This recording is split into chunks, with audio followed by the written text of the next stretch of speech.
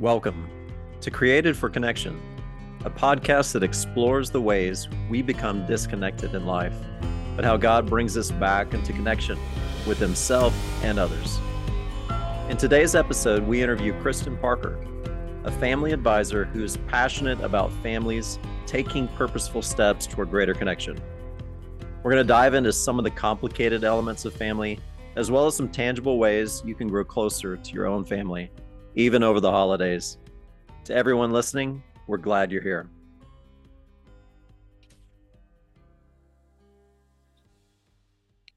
Welcome to Creative for Connection. I'm your host, Paul McMullen, and I'm here with my co-host, Kevin Shelby. Kevin, how are you? I'm doing okay. In full transparency, today we're talking about families and how we're doing as families and what we can be doing better. And so, You brought a list, right? Big list. well, yeah, this morning, I'm questioning my parenting because this morning I got up and my youngest daughter has taken on Elfie. This is the first year that Elf on the Shelf. This is the first year that she doesn't believe in Santa Claus. And so she's doing the Elf on the Shelf for our youngest son, Zane.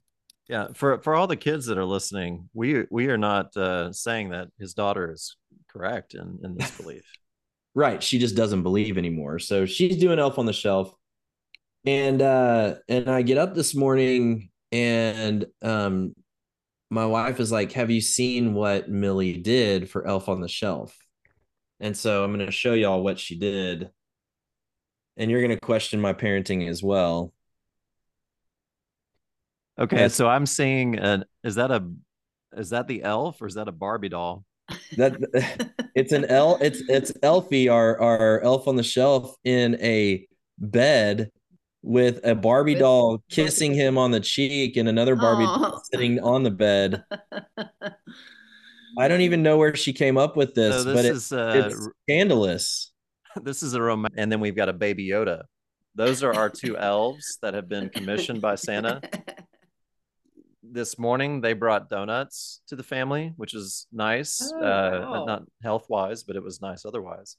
Wow. And they have dressed up as Harry Potter characters. They have gotten into our pantry and made a mess one night. Anyway, it's exciting at our place too, but we haven't gotten scandalous like at your house.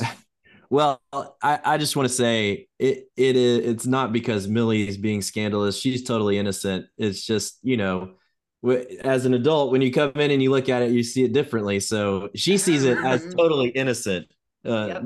Which is even funnier, but yeah. But I thought that would be humorous to show you guys this morning. So, but maybe we should introduce Kristen, who can straighten us out, right? Yes. Well, welcome, Kristen Parker, to the podcast. Oh, thank you. Thanks for having me. So, Kristen, we met earlier this year at our church upper room, and you were teaching a class on family. And we just had a great time. Julie and I had a great time learning from you and from your husband, Ben. And so can you tell us a little bit about what you do? Okay. Yeah, so my background is in change management consulting, which is kind of the relational side of business consulting. Until I had a family, I had 3 kids in under 3 years, which kind of took me away from that because I was traveling. So that became my next season of focus. And coming out of that, because my kids are now graduating college, this started, a while back, but I shifted my demographic to the people I was most passionate about and the entity I was most passionate about, which instead of corporate America, I shifted to families. And I felt like there was a lot of tools and resources that we were using to help corporate teams that families could benefit from. So I guess I would say the easiest way to describe what I do is to bring relational health to families through a relational health operating system. And I work with family systems, family enterprises, and also mentoring and coaching individuals. So you're like a counselor. No, I knew you were going to say that, Kevin. No, you're the counselor. I am not a counselor. I'm much more on the practical side. I like to say, this is how I like to describe it. Obviously, counseling, you go to look at your past. I take people forward into their future, helping them think through how to approach the future. So, and I would imagine what you're doing is it would work well in conjunction with a counselor who is yes, helping people process pain, things like that. And then it's like, okay, now what do we do moving forward? Yes, it's counseling, as you know, you need to address pain and wounding and things like that to get healing. But then there's some practical things that can really be applicable as you come out of that, building a new foundation. So I do like partnering with counselors. That's awesome. And so officially, I asked you about this. You're an advisor. You call yourself an advisor for families, kind of take on that coaching consulting hat, but in that advisory role. And I love that description. There's a lot of different ways that one can describe that the work, and it all seems to overlap. Yes. And it all kind of, everyone ends up saying at the end of the day, oh, so you're a counselor anyway, which I'm not. So I really am interested in what got you into that process. Also, you started in the business world in consulting, and I want to hear about that. But maybe if we could start a little bit earlier, could you tell us some about what family was like for you growing up, and maybe how that plays into your passions or your sense of calling for today? Yes. I'm glad you asked that question, because that really is where I think my training started.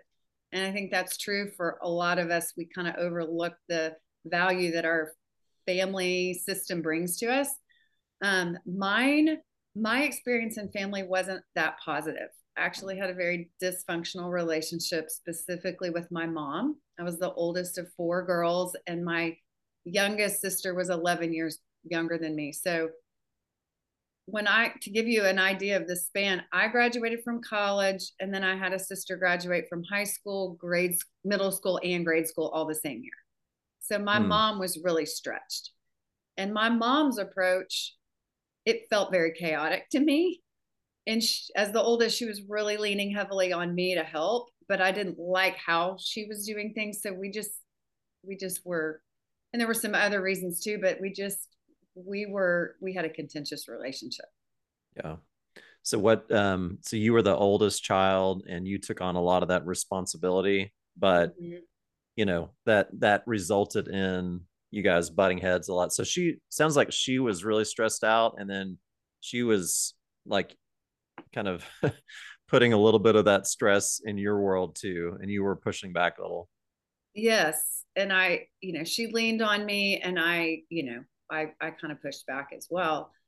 And I always thought, I want to solve the problem. Like, I wanted a better relationship.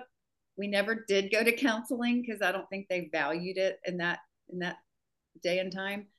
But I was leaving for college, and I was leaving. I was going out of state, leaving a lot of my young siblings behind, and just feeling like, okay, I wanted to make sure I had a good foundation, and I think I was lacking some confidence, and I was like, can I do this? Just the uncertainty of that decision. So we did not have internet. We didn't have cell phones. I had to do research to find something that I could go through. It's funny looking back, I am very much a process-oriented person. My favorite quote with the work I do is, the process takes the pressure off the person.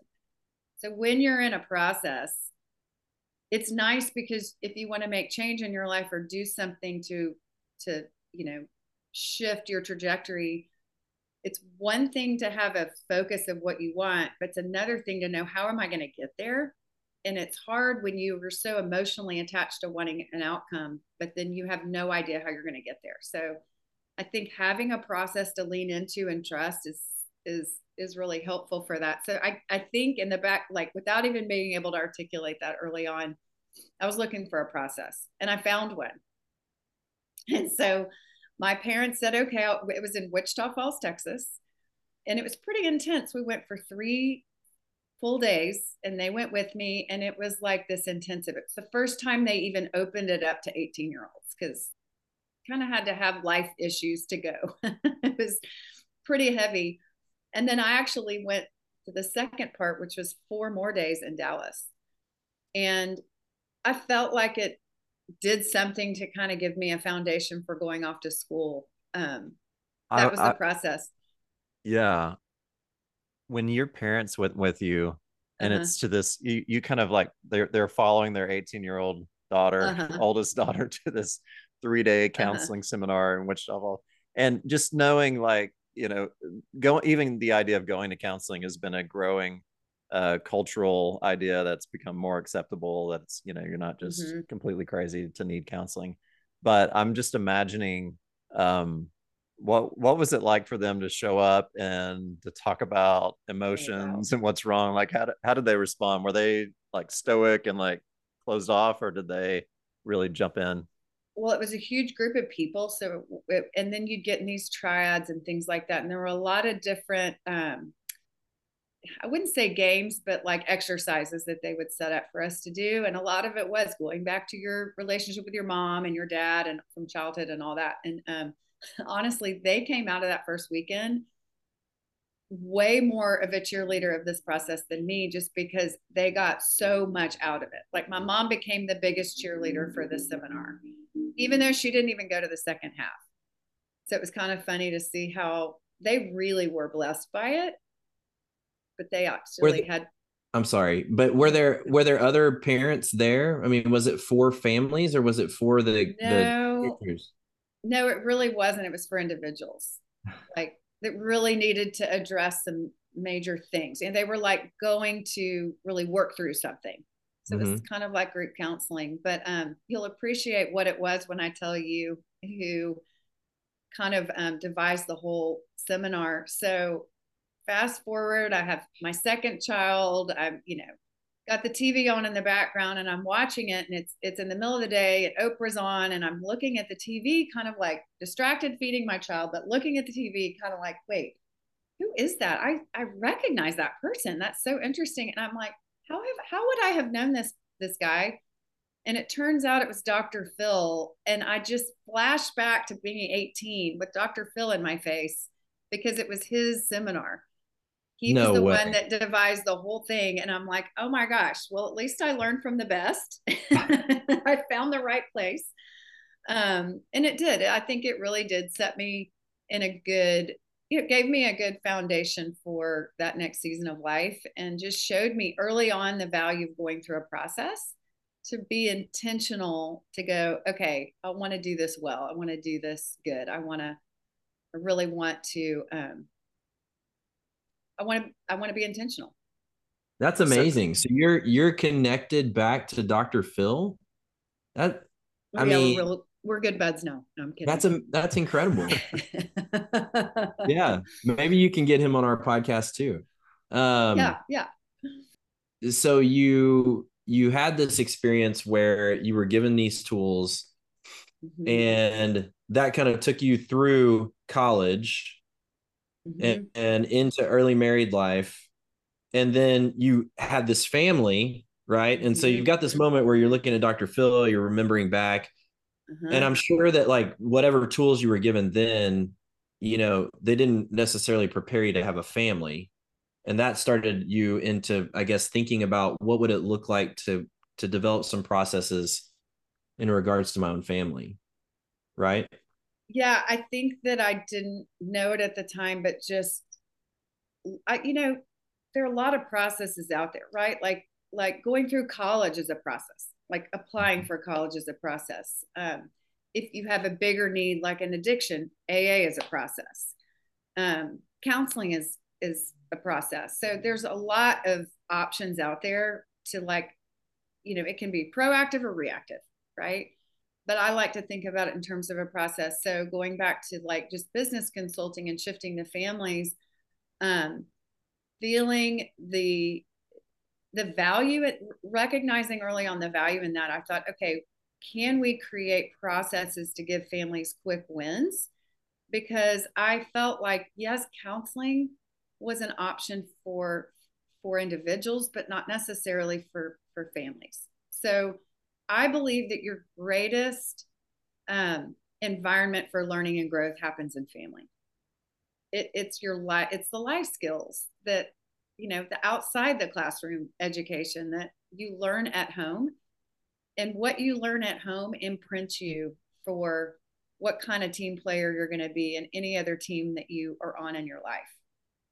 So those things are important. And I will say, even like me, I had a dysfunctional family, but it was a blessing to me because I think it had me dig into answers to overcome that. So it really became my training. The dysfunctional part of my relationship became what trained me to do what I'm doing today and catapulted me into that like hunger to learn and grow and get answers. So it doesn't have to be like the perfect family and the perfect training to sit, you can learn from your failures or the obstacles or the things you overcome can be just as powerful when you're in family. Yeah, I think that's great. One of the things that I often tell my clients and the people that I teach is that all healing takes place in the context of a relationship. Yes. We don't do anything individually. That. And so that's why the counseling process can be helpful, but I think the process of the family unit, spending time together and because I really think we're all asking one question or some version of it. And that is, if you really knew me, if you knew all of it, what I'm feeling, thinking, experiencing in life, would you love me and accept me? And one of our deepest needs is to hear a yes. And our greatest fear is that it will be no. And I think family is the first place that question can be answered and answered well. Yeah. And so if we can learn how to do family life in a way that is exchanging these yeses, that yes, I love you, I'm here with you, then that brings healing to the broken places within. Yes. I totally agree with that it happens in family, but it was interesting. My journey happened, like I was always wanting, my mom and I to do this healing together. And I'm happy to say we're completely healed. We have a great relationship. We're super close, but it was a journey to getting to there. And part of that journey for me was the Lord saying to me one day, I think my readiness was sooner than hers to address this, or just my desire. The Lord said to me, kind of tapping me on the shoulder one day and said, Kristen, you need to let the change begin with you. So that really surprised me. And I think it was even more surprising when he said, go invite your parents to dinner, and all the hurt and pain and things that I was feeling like I needed to be heard and they needed to understand. I'm sitting at God gets me to the dinner, and then he says, okay, ask them to forgive you. I'm like, what?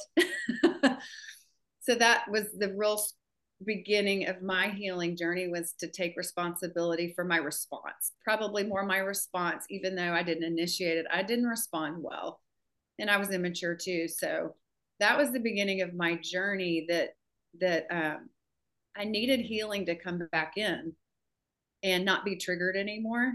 And I think it was just over time, and then the Lord did a work in her life as well, and that's a cool story. But I think sometimes we can have these expectations that if they don't come to the table with me, it's not going to work. Mm-hmm. And to clarify, I think that sometimes the healing that we receive in relationship isn't going to come through family.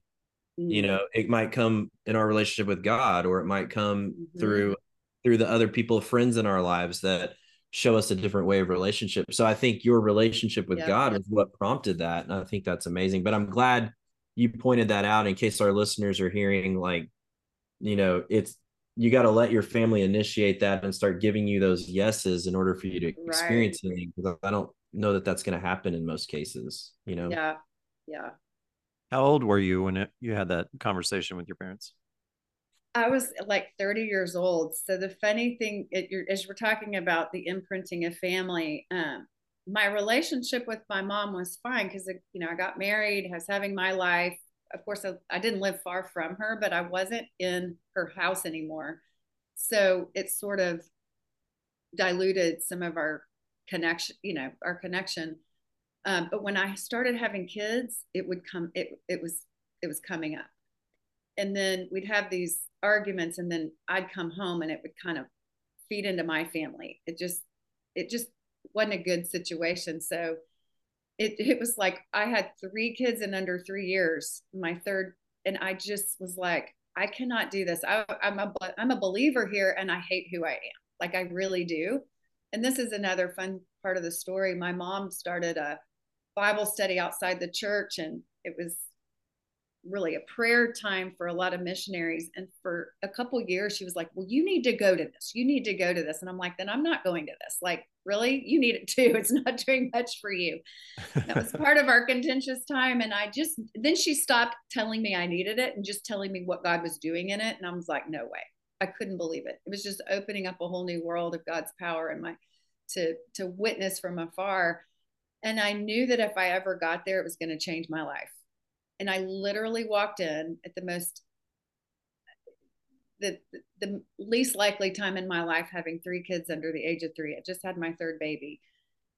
And I walked in there and I knew I'd never be the same. And I wasn't. And something really cool happened there. But the coolest part about that is the way back to God was something my mom had created as the instrument to get me there.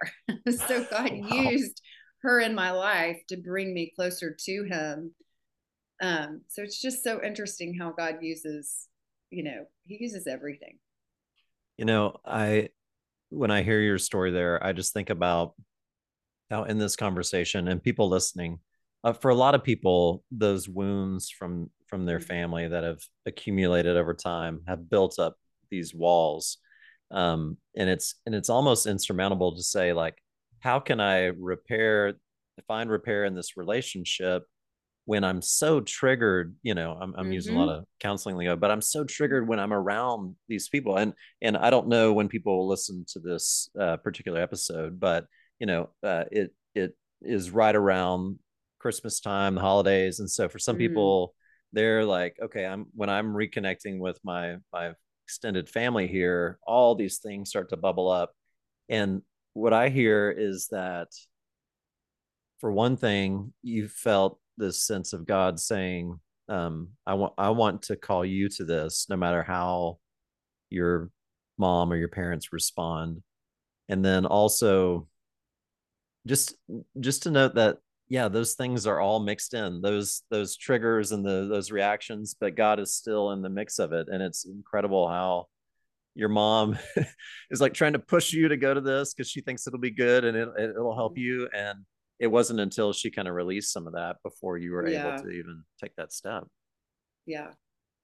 It was really, there's just so many layers to that. But, and to one of the things you said, I had to get healing. Like, God pulled me out of the relationship a little bit, to heal and to forgive and to deal with myself before I could go back in. But when I went back in, she wasn't necessarily, the dynamic on her side wasn't necessarily different. And there really was something different. Even my husband will say about how she treated me versus the other 3 sisters. And it would just come out with me. And I'll never forget the day where one of the patterns was playing out. And then she left the house and I'm like, oh my word, I wasn't triggered. I did not get sucked in. I totally could separate myself from that and not identify or, get sucked in.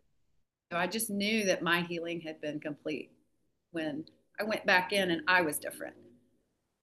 And I was okay. And then there was a little bit of grieving for a season of just it not being more of what I wanted ideally, because there were still patterns in her life, but God took her through a really neat time of healing on her own. It was like this sweet Christmas gift one year when she kind of had that journey on her, separate from me, completely independent.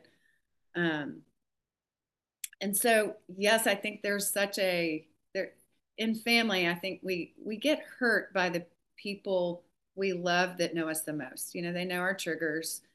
I think we're most authentically who we are in our family. because we just can't hide. I mean, you're there. You can't pretend all the time. So that's why I think family is the best place to learn and grow, because you're most, you know, you're more your authentic self. And those crises, if you will, can be this beautiful invitation for growth. And then there's a practical side to it, which is just applying things and having new practices that are a little bit more healthy. Communication, conflict resolution, things like that, that don't add layers of conflict. So when you can kind of also add that in, it can be a really exciting story. So Kristen, I love all of that and how the relationship ends up in this place where both of you are independently experiencing this reconnection with God and on a deeper level, and that, you know, that's bringing unity in a way that you probably wouldn't have expected. And I'm just interested in where you are in the timeline of, are you still consulting for corporations at this point when all of this is happening? What's going on in your life at that point in time, work wise? Yeah, no, I wasn't working. It was like I had the privilege of just being home with my family, but yet I think this was such a training ground for me for working with other families, kind of have my own success story, if you will. First with my family of origin, and then, moving into my children. Going back to that Dr. Phil story, incidentally, one of my wounds was I didn't know who I was. I have my mom just by nature, and I've learned so much more about her wiring and her experiences as a young child that affected, how she parented me. Anyway, there's a lot that I learned later in life that I didn't know that gave me empathy, but knowing how she was wired and knowing how I was wired it's like knowing an individual language of somebody. It's like, oh my gosh, that's why. Like just wanting these answers why. So part of my wounding was not knowing who I was. And like my mom just kind of projecting who, just maybe generationally they had ideas for what they thought was best for you. And so I just kind of, when I went to Dr. Phil, you're supposed to get this, I think they called it a contract, and you're supposed to kind of make this new decision based on the thing that you're trying to overcome. Well, I never could get my thing. That's why Dr. Phil was in my face at the very end of the whole 8 days, because I didn't have my thing. And he was feeding me this thing, and I was like, yeah, that's it. But it really wasn't. And what I learned years later is the reason I couldn't get that answer is because I was there because I was so hungry to know who I was. I didn't have it was an identity thing for me. So in the work that I do, and this is more the practical side, and this is what I would encourage your families to do. And there's so many, there's just so many tools and resources out there to get answers, practically speaking. And then you combine that with the spiritual side, and it's on, it just goes on steroids. But knowing who you are and knowing who your other team members are can be such a game changer. Can I tell you that? Yeah. Can I tell you that story that we learned I think I told this in the family blueprint class. Yes. And then I want to share my family culture statement too, but tell the story first. I would love that. Okay. So, I was in church one day, long story short, and the sermon starts and the person next to me turns to the neighbor and starts talking. And so I'm just getting agitated, and I'm like, God, I thought they were going to finish. They were just settled. What was going on for like 10 minutes? And I'm like, okay, this is getting rude. And now I'm going to have to say something because I'm totally distracted and I can't believe this. And I was just so preoccupied with it. I couldn't pay attention to the sermon, but I didn't want to say anything and be the bad guy sitting there the rest of the time. So I started going into my toolbox and going, okay, why is this happening? This is unusual. So I started listening to understand, which is such an incredibly important tool for families. Listening to understand, not to communicate, persuade, convince, but just to ask questions to understand. So I start listening and realize that the man is translating the sermon into Spanish for the woman sitting next to me. Okay. Completely changed the context of what was happening. And I understood what was happening, and he wasn't being rude. He was actually being completely selfless. So I could let it go. It just didn't bother me anymore. And I think that's what I see happening when you can get these light bulbs with who your family is. It's like, oh my gosh, I understand why they're doing that.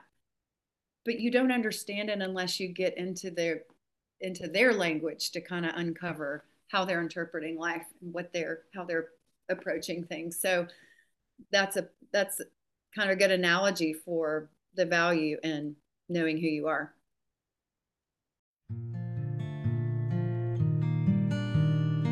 We want to take a moment and thank Wellspring Process Groups for sponsoring today's episode. Wellspring is an initiative Paul launched at the beginning of 2021 that provides people with a safe place to process the experiences they're facing in life. Whether you're going through challenges or transitions, or if you need a safe group of people to share life with for a season, we invite you to join a Wellspring Process Group. I've been in one of these groups, and it's been a life-changing experience for me. I encourage you to go to the show notes right now and contact Wellspring to find out when you can join a process group for yourself.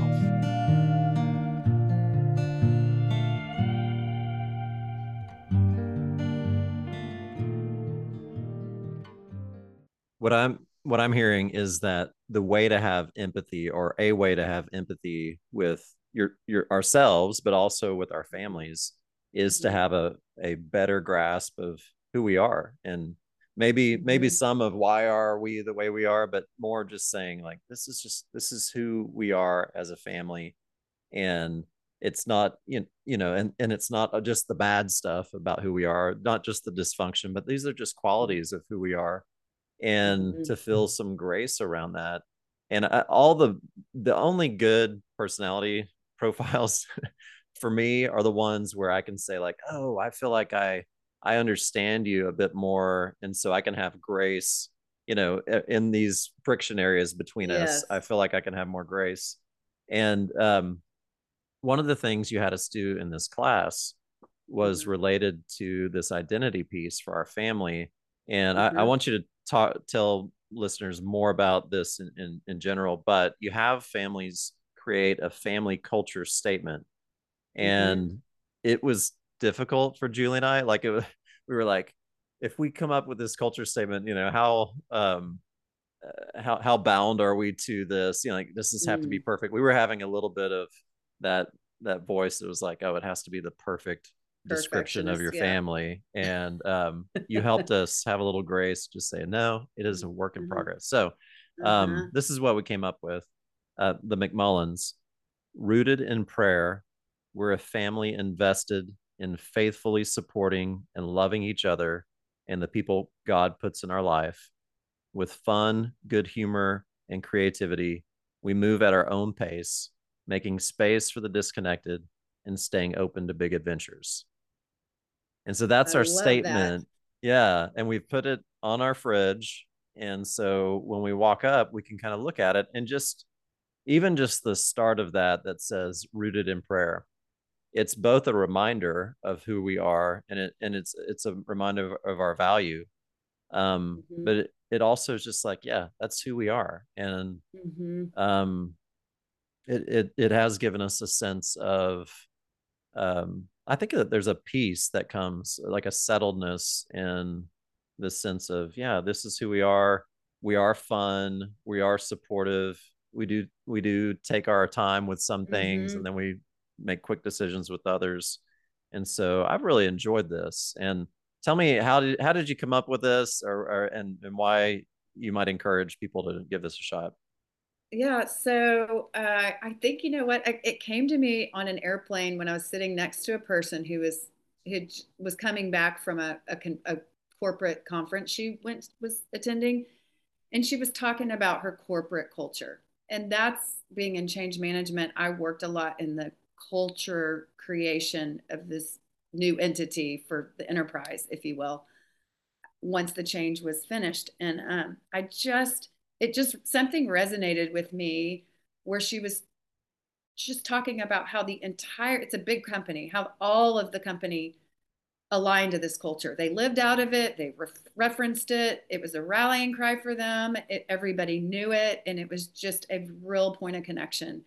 And it's hard to do that in corporations. It's people spend a lot of money creating culture in their companies. And you see that, like, where are the best places to work? It's typically a company that has a really good culture, right? That you align with. And to me, going back to that identity piece, the way that I've been proactive to pull it into the process with families is first knowing who you are and your individuals, and then the family using assessments. And I have a book I want to share with your audience later, but then moving into who is your team. So in corporate world, a lot of people do, okay, mission, vision, values. Like, that's a very common thing. And you see corporations that have a mission statement, but typically they're very aspirational. They are like what we hope to become. This is what we aspire to be. The problem is that if it's an aspirational goal, you fall short of it because you're on the journey to becoming that. And so I think it's more freeing and life-giving, especially for families, to think about their identity and who they already are. The culture statement to me is who you already are as your team. And it can change from, if you're just a young married couple, you're going to have a culture statement. And when you have children in the mix, that might change. And then it may change a little bit when you are an empty nester. But the idea is who you already are, which becomes a rallying cry and something to align to. So for us, one of the elements in our culture statement is that we're countercultural. And it's who my husband and I were before we had kids, but it's also really been it's so incorporated into our family. It's been amazing to see how our kids have made countercultural choices for their life because we introduced them to being countercultural. So, like, one of the things, there are a lot of examples I could give you, but when we went to Upper Room, for example, it was the third time they were meeting. It's such a long story, but we go there and it was not church. It was weird. It was different. Not very many people. We couldn't quite, no structure around it. And, but God led us there. And, fast forward, it's this thriving church now. And our kids have been through every iteration of that. It's basically like a church plant they were a part of. And we went because the Lord directed us there. But what we're realizing is that it was more for them than it was for us. We were just hungry for more, and it ended up being for them. None of our friends in our community go there. None of their friends were in youth group with them. But doing that and having a taste of what it was like to do something against the grain, if you will, from like their norm, showed them how possible it was and how great it was. And they weren't afraid to take risks and step outside of the norms, like for their college decision, or, my daughter took a gap year. I mean, there were just a lot of things that I just feel like the culture of our family gave them permission to not make it so scary for them, or, it was just kind of their norm. It's who we were. So, sorry, I didn't mean to interrupt you. No, go ahead. Well, I mean, you're triggering so many thoughts, and one of the things that Melissa, my wife, and I adopted early on, we haven't done a culture statement as beautiful as Paul and Julie's, but we plan. I'll plan for us to do one. I'll help you out. I'll help you. Okay, mm-hmm. Thank you. It wouldn't be Kristen that would help us, right? It'd be you. I just want it to be beautiful. Yeah. Okay. So, one of the things that we adopted early on is, like, our kids, when they were young, they would, they'd have friends who would be maybe super competitive and, say, I'm so much better than you. And, they would talk down to them, and our kids would be struggling with how to deal with that. And so as they process that with us, we would say, other people may act like that, but Shelby's don't act that way. Yes. Yeah. And so not to say it in an arrogant way that we're better than other people, but to say, don't pattern your life in a way that is demonstrated just by anyone out there, and so in these teachable moments, that's how we would use a way to distinguish between what we expected out of our kids and what um and what we expected them not to do. Because even within Christian community, people have different values and they'll operate different ways. So it's difficult. You can't just say Christians don't act like that, because they do in some cases, so it was important for us to label that distinction. Is that kind of what you're getting? Absolutely, because the idea, the term keeping up with the Joneses, kids will, once they get into their developmental stages where they're taking cues from their peers more than their parents, they'll come home with, why don't we do that? Why aren't we like them? Which is similar to what you're saying. You start the comparing game. And that's the point of the culture statements, like, well, that's who they are and this is who we are. So it's not a better than, like you're saying. It's more of a, this is just the rallying cry. This is just who we are. We just happen to be unique in this way, and maybe that's how they are, but we're not the same people. So in the class, I think the culture statement's always the favorite exercise, because I love the quote. Someone said, doing this freed me to be the parent that I am versus making me feel like I'm falling short of the parent I'm supposed to be. Ooh, that's the idea, is just to embrace who you are as your God-given identity, and letting all the other things go. Love that. And rallying around your strengths. And that's Strengths Finder. It's kind of a business concept as well, but playing to your strengths and not trying to cover every base. You can only be so good. Yeah. So many things. That's so good. Yeah. And I'm just thinking, for so many there we have more information on parenting and ways to parent than ever before. There's a new parenting expert that pops up weekly. And I mean, who knows how many podcasts there are on how to be a good parent. So people are getting all of this information, they're flooded with it. And these experts are all saying different things, and so I really love the idea of anchoring people to their God-given gifts versus some type of expectation that exists external to them that they need to be striving towards. Letting Christ be the external expectation, right? And internal. Yeah.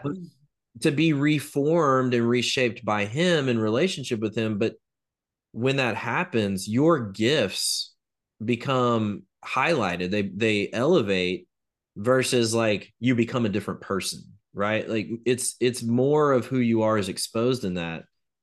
And so I love how you're calling people to that. I think that's really cool. Yeah. So I do have this online course I developed for just families that I can't necessarily coach one-on-one with. And it's your family blueprint, and it's a process. It's not a how to parent. You personalize your process that works for you. That's what we did with Paul. And it was so much fun being in that class, because it was so life-giving. I felt like you can speak to it more than I can, but we've done like the re-engage marriage thing where, people are coming in with needs and challenges, and it was kind of heavier. This was so life-giving. And I feel like we don't get enough encouragement to just be who we are and run with it and be intentional to think it through. And that's the concept of just going through this process, is personalizing it.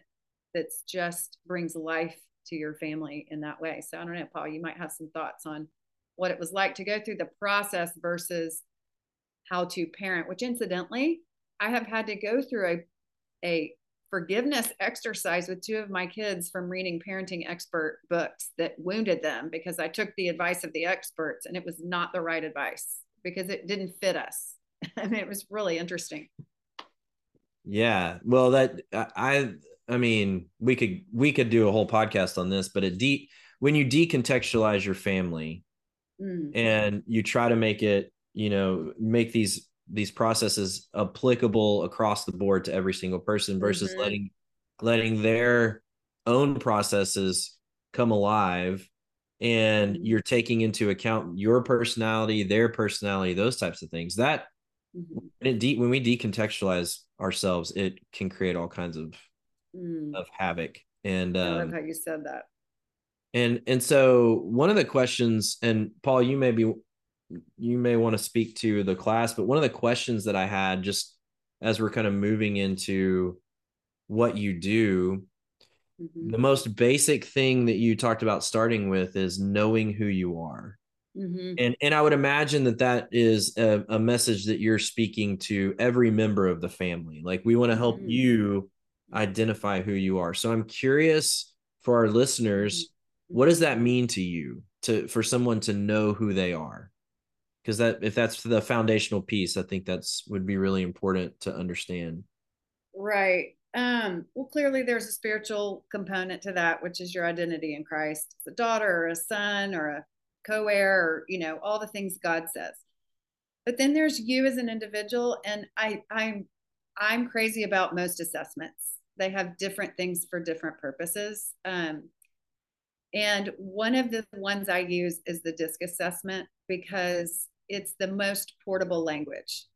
Like, when people do Myers-Briggs, if you've learned about that, it's just hard to remember your own, much less somebody else's. So when you're working in a team, it's like, I need quick language to kind of have some context, not putting somebody in a box. That's not what this is about, but just having an awareness of how they approach things. So think of it like this.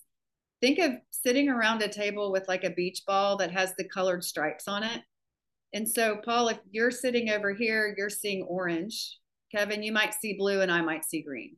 That's what it's like on any team to have a conversation. And if you're only looking at your color and your context, you're going to really miss understanding the orange and, the other colors that are represented there. So I'd be wrong to argue that blue is the right color to see. That's right. That's okay. Right. So, so one of the ones I use is the DISC. And why I like that is because we use the animals to describe the four different kind of personality types, if you will. And there's a really good book for young children. It was my children's favorite book. It's called The Treasure Tree.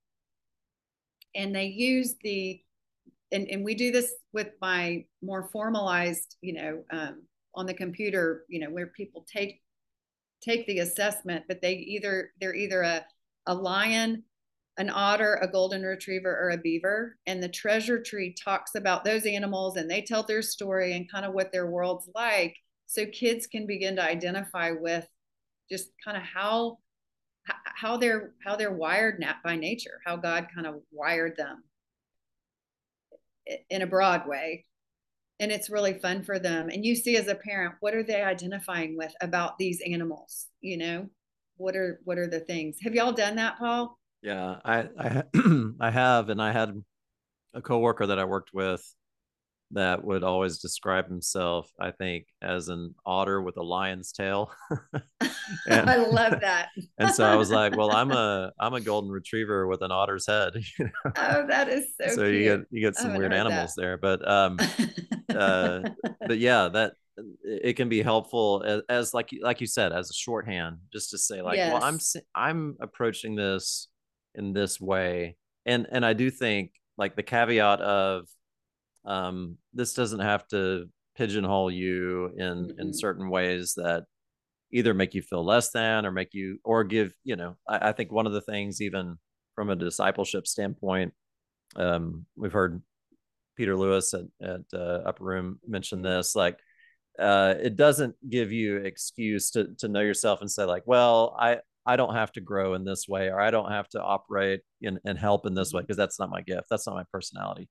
It right. doesn't relinquish one from discipleship and growth, but it can help. Again, like my perspective is, it's that empathy to say, okay, you're looking at the ball from a different direction.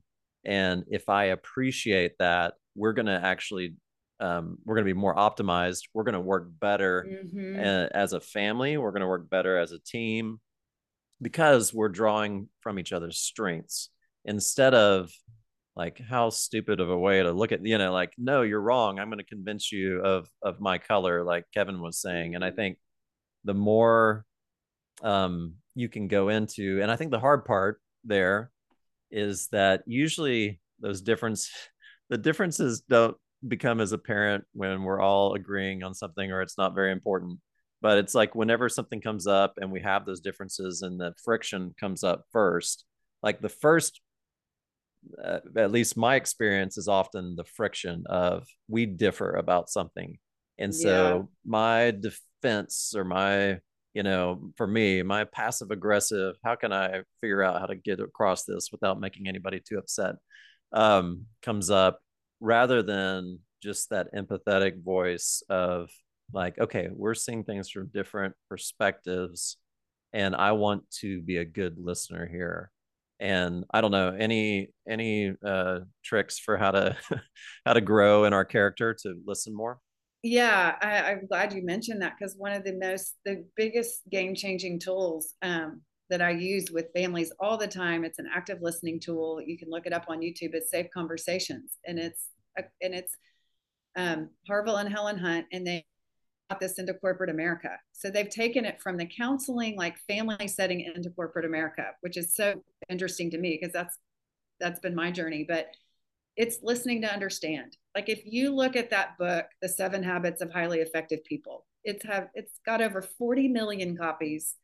It's one of the most iconic books, and people will refer to that book. They'll refer to a habit in that book, whether they've read the book or not. Like if you've heard of Begin with the End in Mind. I just saw it written in an article the other day.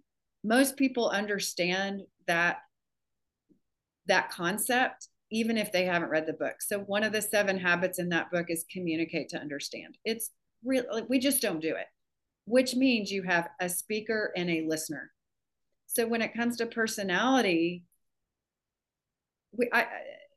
this is how I say it. Presumptive parenting is speaking to you from my context only, but an intentional parent is not, it's not child focused. It's not child centered, but it is child focused. So what that means is disconnecting from my language to speak to my child in their language, and how to connect with them. When you're talking about connection, you're going to connect better when you're speaking that person's language. And yes, there's these 4 quadrants of personality, but even to your point, there's as many personalities as there are people out there. Like everyone has their own unique design. Nobody's the same. So there's so many nuances, and studying each other to understand each other and how to connect based on how to speak to someone in their language.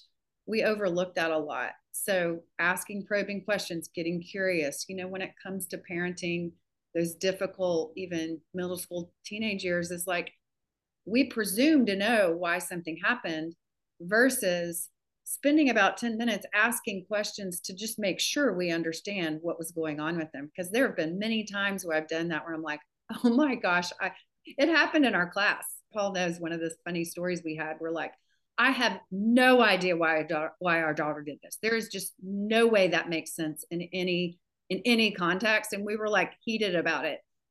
Well, we go back and start asking probing questions instead of making assumptions. And she gives us a completely different context that was like, this is what the Lord was showing me, kind of thing, where you're like, oh my gosh, that's like the best case scenario. We would have never come up with that being your reason, but it was just so beautiful to see. But also it helped take a layer of conflict for us not to just assume we knew exactly why she did something. In families, we make assumptions all the time instead of we may be right, but you don't know until you get their input. So I recently did this workshop for our church that we're going through some transition, and we were talking about conflict and conflict management. And so in preparing for that, I read some articles, did some research on just communication in general. And so some things that I learned about communication were that for the majority of people, 50% of communication is misinterpreted. And people Surprised that are, it's not more. well, what I would say is 100% of communication is misinterpreted, but 50% of it, we're close to understanding what somebody says. But, you know, the reason I would say 100% is because you will never receive a message that I send exactly as I intend for you to receive it. Yeah. Ever. Now, you may get pretty close in understanding, but the words that I use, the inflection that I use, all of that, there's some nuance to that you're not going to get exactly the way that I intended. So we should just assume at the onset that we're not grasping what somebody's trying to communicate to us from the beginning, right? But what gets us in trouble is when we do the reverse, when we think we know exactly what they're saying. And that's where conflict really starts to spiral out of control. Conflict is two people trying to be understood by the other person, you know? That's right. Yeah, back to what you were saying in the very beginning. What we want in family is to be heard and understood on a heart level. That is like our biggest need. That's exactly right. So, I mean, I love this tool that you're giving families to say, you know, and I recognize Stephen Covey talked about it a long time ago, but I mean, saying this doesn't just apply to business relationships. You know, the most important place to practice this is within the family, is to say, am I listening to you so that I can respond, or am I listening so I can understand? That's very helpful. That's really helpful. Yeah. Kristen, before we pressed record, you were talking about kind of your vision of why family is so important culturally in the kingdom of God. Could you speak to that a little bit? Yeah. So it's been, you know, as I've kind of chosen this field of family to really invest in, I've been invited to some things. And there was a meeting I got in Detroit, and it was somebody looking at really, Detroit had gone through a tough situation where a lot of people had left the economy. They were just, like you would drive down these streets and there'd just be deserted entire neighborhoods. And they were trying to understand where the breakdowns were happening to help transform and bring new life to this community. So we were, you know, there was a Harvard professor there. There were all these experts there. And I'm sitting here the whole time, literally going, why am I here? Why was I invited? Like, I felt so underqualified to be sitting at the table with all these impressive people. And so we get in a room with some local people that were really invested in rebuilding the community. And we asked the question, you know, what happened here? What happened? What was the cause of this breakdown? And my assumption, going back to the assumption thing, was I was expecting them to say, well, the economy or jobs or drugs or, you know, all these things contributed to the breakdown. And without hesitation, and this is a seasoned man in the community that had a ton of experience, and he said, hands down, it's the breakdown in the family. I'm like, that got my attention. I'm like, oh my gosh, that's why I'm here. And it just shocked me. And I keep hearing this over and over and over, that the breakdown of the family is what's causing a lot of our challenges today. So, you know, going back, I mean, your family was God's idea. And I think that, especially going into the holidays, we were talking about just the challenges that family can bring. But I would say to anybody, like, your tendency is to want to, like, and I talk to especially high school kids, like I was, like, they can't wait to bust out of their house and like not look back, you know, because it's difficult or frustrating. And there are some, you know, situations that aren't healthy, but for the most part, it's just, you know, people just do not want to deal with conflict. They do not want to confront things or repair things because it's difficult and it can be challenging, but it's the invitation for growth. It was, you know, God didn't let me alone. He brought it back to me at age 30, the patterns that I was dealing with at age 18 that I thought I could walk away from, but they were just playing back out in my own family. And I think it was his way of saying, you know, this is unresolved. If you can resolve it here, this is your, you know, and it's typically, it is even, I mean, even I've seen people that have really toxic relationships with their parents, but kids want a relationship with their parents, and they're pretty forgiving. They want connection back to their family of origin. So I guess I would just encourage people, and it typically comes up. You can ignore it until like Christmas comes, or in a lot of cases with my clients, a wedding happens, and it just brings up all the, I call emotional clutter that is in the trash can that wasn't emptied.